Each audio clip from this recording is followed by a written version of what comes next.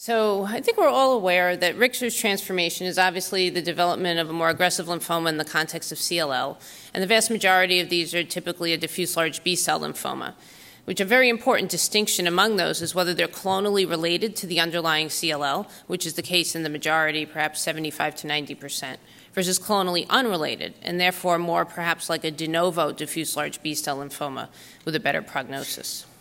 Hodgkin's lymphoma is seen in several percent with two different pathologic types, Reed-Sternberg cells within a CLL background in type 1, or type 2, more like a de novo Hodgkin's lymphoma. And then, of course, there are other rare lymphomas, including plasmablastic lymphoma.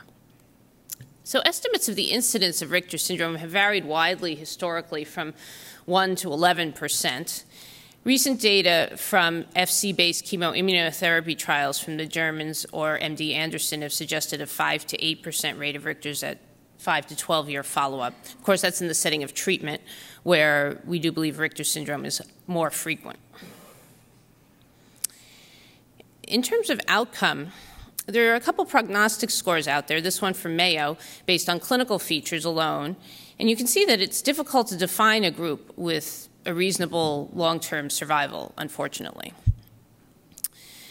Davide Rossi came up with a 3-item score, which does actually define a group with a better outcome. These are patients with a good performance status without p53 disruption and who achieve complete remission. Now, of course, achieving complete remission is often the big problem in this disease. We do get initial responses, but even if they're complete, the patients tend to progress quite rapidly. One of the features that may be associated with whether or not we get a complete remission is, again, whether the Richter syndrome is clonally related to the underlying CLL or not. Now, clonally related Richter's has a much higher incidence of TP53 disruption, which we've already heard from Rick how adverse that can be, and also a higher incidence of stereotyped V genes. And just to remind you, stereotypy of the immunoglobulin gene occurs in about a third of CLL patients. And essentially, it refers to a situation where a small subset of patients with CLL have a virtually identical B-cell receptor gene, which is vanishingly unlikely by chance, suggesting possible clonal selection of that subset. And then on the right, you can see that these clonally related Richters have the very poor prognosis we associate with Richters, whereas the unrelated patients are doing better, again, perhaps more like a de novo diffuse large B-cell lymphoma. So you've already seen this slide today summarizing a variety of risk factors for Richters. There have been a few germline polymorphisms associated with Richters. I would say that they're all provisional and haven't been extensively validated. Prior CLL therapy is associated with a higher risk of Richters. Clinical factors such as more advanced disease or bulky adenopathy, although these may really be a proxy for the biological characteristics of the CLL, where we know that unmutated IGVH, the higher risk IGVH, is higher risk for Richters. The stereotype B-cell receptors, as I mentioned. And then features that suggest more cellular activation, such as higher expression of CD38, CD49D, and ZAP70. The somatic genetic events listed here provide a basic biologic framework for thinking about some of the genetic abnormalities in Richters. So about half of them have p53 disruption, which may often have been present in the pre-existing CLL. And then often associated with that is c-MYC activation. You already heard that pre-existing c-MYC in the CLL is associated with Richters. And then CDKN2A deletion is often associated with this subgroup. And then about a third have trisomy 12, commonly with Notch1 mutation, which you've also already heard is associated with Richters. The others are less clear. So this slide just illustrates that Richter's is its own entity. It is not genetically similar to either ABC-type DLBCL, shown in the red, or GCB-type DLBCL, shown in the blue. Richter's is in black. And you can see that the distribution of genetic abnormalities is very different in Richter's from either of those subtypes of diffuse large B-cell lymphoma. Now, we've already alluded to the increased risk of Richter's with Notch mutation, and you can see here that increased risk from one of several studies. And Rick also mentioned the association of Notch mutation with using the immunoglobulin 4-39 gene, in particular if you have a stereotyped 4-39 gene, which about half the patients with 4-39 will. And so you can see the combination of both of those, Notch mutation with 4-39, is associated with an extremely high cumulative probability of Richters. And then Notch 1 without 4-39 is intermediate, and 4-39 by itself not as adverse. So how do we diagnose Richters? I think we all know this, but the central role of PET scan has really become clear in the last few years, that I think most of us with a clinical suspicion of Richters will definitely get a PET scan to do a targeted biopsy at the region that's hottest on PET scan, because often there's coexistent CLL. And then ideally this is of course an excisional biopsy. If you identify diffuse large B-cell lymphoma, historically we've treated that with diffuse large B-cell lymphoma regimens, which we'll talk about more. Oftentimes you'll actually find just CLL, but it's often clinically aggressive CLL with or without P53 mutation. And so I generally treat all of these as CLL, but as high-risk CLL. Hodgkin's lymphoma we treat as Hodgkin's lymphoma, similarly with alternate diagnoses. So in the chemoimmunotherapy era, as we've already seen, overall survival with Richters has been quite poor. And the main point I wanted to make on this slide is that a couple of series shown here at the bottom, again, illustrate that patients who've not had any prior therapy for their CLL do have a better chance of survival in the event of Richters. And this may be a proxy for clonally unrelated CLL. But these patients can do well with diffuse large B-cell lymphoma type therapy. So we've already seen these slides from Rick, but this is what about Richters in the novel agent era? Has it changed? Is it different from what we've seen after chemoimmunotherapy? So these are Gen Y-X data, 10% cumulative incidence of transformation at 4 years, very poor survival still in the red curve, risk factors including complex karyotype and MYC abnormality. And they've also reported that near tetraploid karyotype is particularly high risk for Richters, as shown here. And what about venetoclax? So in some of the early data from venetoclax, in this study from the Australians, in patients who were very heavily pretreated prior to venetoclax, there's quite a high incidence of Richters, as shown here, several cases of Hodgkin's, and predominantly diffuse large B-cell lymphoma Richters in this group of relapsers compared to progressive CLL. And survival, as expected, was poor. This is improved with less heavily pretreated patients, of course. And as a result of this, an informative study was done in the trial of venetoclax in patients who progressed on kinase inhibitors, using PET scans to screen the patients prior to the trial for pre-existing Richters. And so core biopsies were required in the event of an SUV greater than 10, or an SUV max of 4 to 10 with B symptoms, large nodes, or LDH. And so 57 of 167 patients, about a third, met the criteria for a biopsy. And of the ones who underwent biopsy, about a quarter had DLBCL and 6% had other malignancies. So even though the majority of patients still had CLL, it was clearly important to biopsy these patients. But at the same time, there was no absolute cutoff that clearly told us that patients would have Richters. My colleague Matt Davids, along with Jennifer Y-X, spearheaded an effort to pull together data on Richters in the novel agent era from 9 academic centers. And they had 71 patients with a median age of 55, median of 3 prior therapies, so heavily pretreated. 49% had 17P, 75% had complex karyotype. So again, key risk factors. Not much data was available on somatic mutations, but of the patients tested, there was quite a high incidence of P53 Notch and SF3B1. And all the 10 patients who were tested for clonal relationship were clonally related to the underlying CLL. Median time from novel agent to Richters was 9 months, consistent with the earlier data. And most of the patients had had a prior BTK inhibitor, 83%.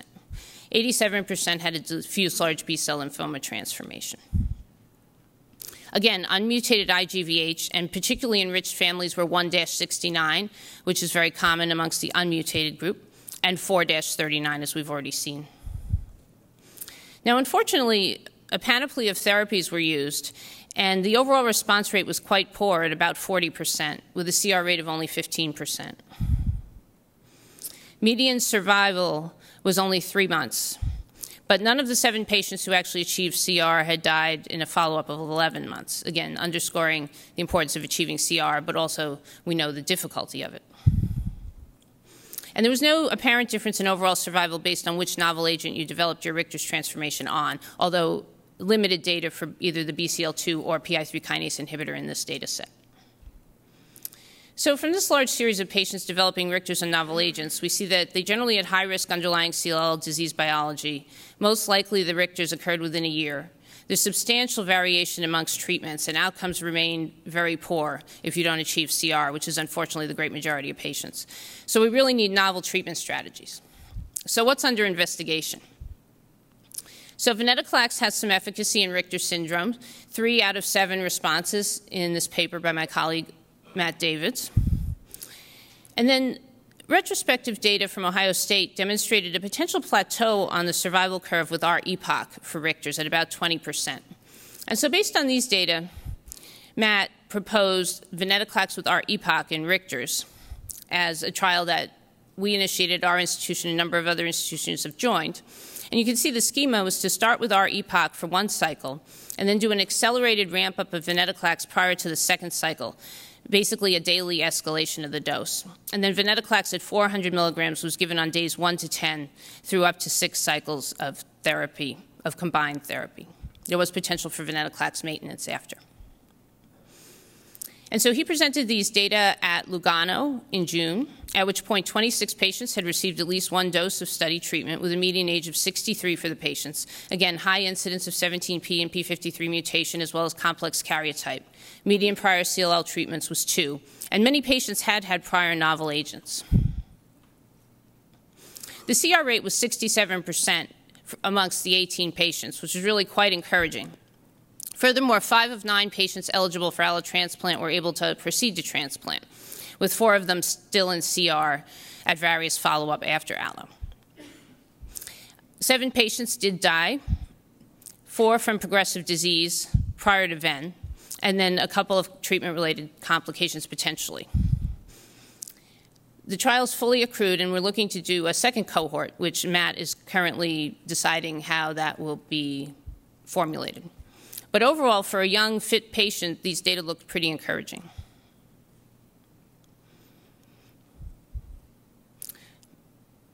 So median follow-up is 3 months at this point with a median PFS of 10 months and overall survival of 16 months. So that's venetoclax and venetoclax with epoch. What about ibrutinib? So we have various case series, case reports, which suggest high response rates, but durability is quite limited. Patients relapse quite quickly, which again is often the problem. Checkpoint inhibitors have come to the fore as a very interesting class of drugs for Richter's, even though there's been very limited activity seen in CLL itself. And so this was an initial report on pembrolizumab from the Mayo Clinic, where 4 out of 9 patients with Richter's, shown in the upper left, had a response to pembrolizumab. Durability on the lower left is not as great as usual, but there are several patients who have ongoing remissions. Of note is the fact that most of the patients who responded had transformed on prior ibrutinib. There was some correlation of expression of PD-1 and PD-L1 in the tissue with response to pembrolizumab in this study. Another study from the MD Anderson from Nitin Jain looked at nivolumab with ibrutinib in 2 different cohorts. I'm just going to discuss the Richter's cohort briefly. Patients start on nivolumab for cycle 1, and then ibrutinib is added. And we see that amongst the Richter's patients, there are 3 responders, including 2 complete remissions for the Richter's with partial responses for the CLL in pretreated and high-risk patients. This is an example, a 66-year-old with p53 mutated disease, heavily pretreated, with a nice response at 1 month of therapy. This regimen's also been reported by Anis Yunus, 20 patients with Richter's with a 60% response rate, although only 1 CR. And of course, unfortunately, in this disease, PRs are not durable. Recently at Lugano, Anthony Mato updated the study of pembrolizumab with umbralisib with ublituximab. I'll just remind you, umbralisib is an investigational PI3 kinase inhibitor, which is thought to have a better safety profile than the prior generation PI3 kinase inhibitors. And ublituximab is an investigational anti-CD20 antibody that's often being paired with it in this U2 combination for drug development. So you can see the schema here. Pembrolizumab early on with continuous umbralisib, and ublituximab is ongoing, including a maintenance phase. And this study also enrolled a relapsed CLL cohort, but again, these are data just on the Richter's cohort. There were 8 evaluable patients at the time. 7 of 8 were BTK refractory.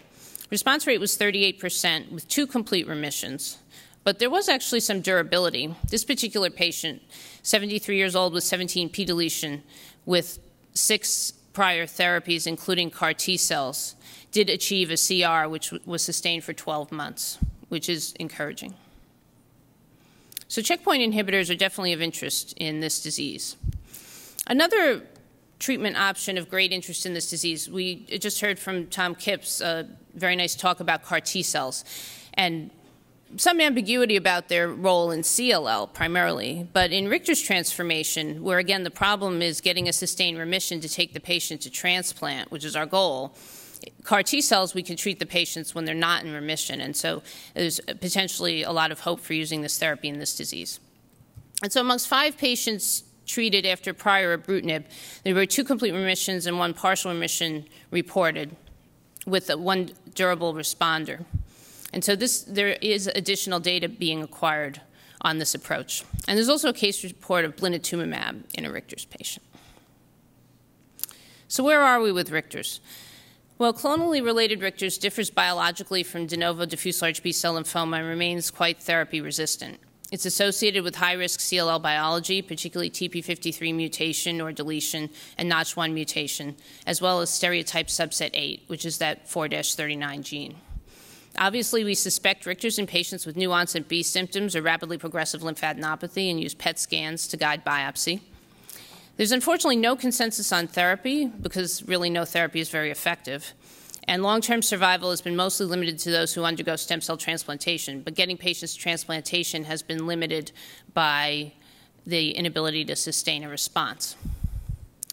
And so this is a potential treatment algorithm that was compiled by Wei Ding for our ASH education session last year based on a survey of a number of academic centers as well as the literature. So starting at the top, you identify a patient with Richter's transformation. Ideally, you would test for clonality of the transformation versus the CLL. In practice, that's very hard to do. There are not CLIA-approved clinical tests to test nodal biopsies for their immunoglobulin gene rearrangement by and large. But if you were to identify that it was clonally unrelated, you would treat it as a de novo DLBCL. Failing that, everyone else, it's nice if there's a clinical trial available, but often there isn't because there's not a large pool of patients. And so then we divided the remaining group patients into a couple of categories. So on the right, patients with CLL who are therapy naive, we saw they had a better survival curve with standard therapy. So we generally treat those as de novo DLBCL. In the middle, we have the patients on whom we have the most data who develop Richter's after chemoimmunotherapy. And there's evidence that deletion 17p or p53 mutation or complex karyotype are associated with worse outcome and chemorefractoriness in those patients. So in the absence of those events, it's certainly reasonable to treat them as DLBCL. In the presence of those events, it's somewhat controversial. If you have a young, fit patient, probably still reasonable to give them a try at DLBCL therapy, but most of these patients don't have a durable remission. And so either initially with that identification or upon relapse, we triage them over to the group on the left, who are the patients who progressed on prior kinase inhibitors in particular, where we've seen that their outcomes are very poor. The patients who've developed Richter's on venetoclax, there's been some suggestion that some of those patients may be able to be managed a little bit more easily like the post-CIT patients. And so we had suggested that maybe we would view them as the post-CIT patients, look at their biological features in deciding how to treat them. But the post-kinase inhibitor patients we've generally seen are always behaving badly. There's no known effective standard of care. And so options include the checkpoint inhibitors, different kinase inhibitor, adding a BCL2 inhibitor or using a BCL2 inhibitor alone. I often use high-dose steroid regimens in combination for some of these patients, but it's a very difficult situation. Obviously, if there's a clinical trial of a novel mechanism, that would be great to get these patients on. And so if they remain with refractory disease or relapse, we try for a CAR T trial. But if you can get them into any type of remission that's sustained, then aim for a transplant. Thank you.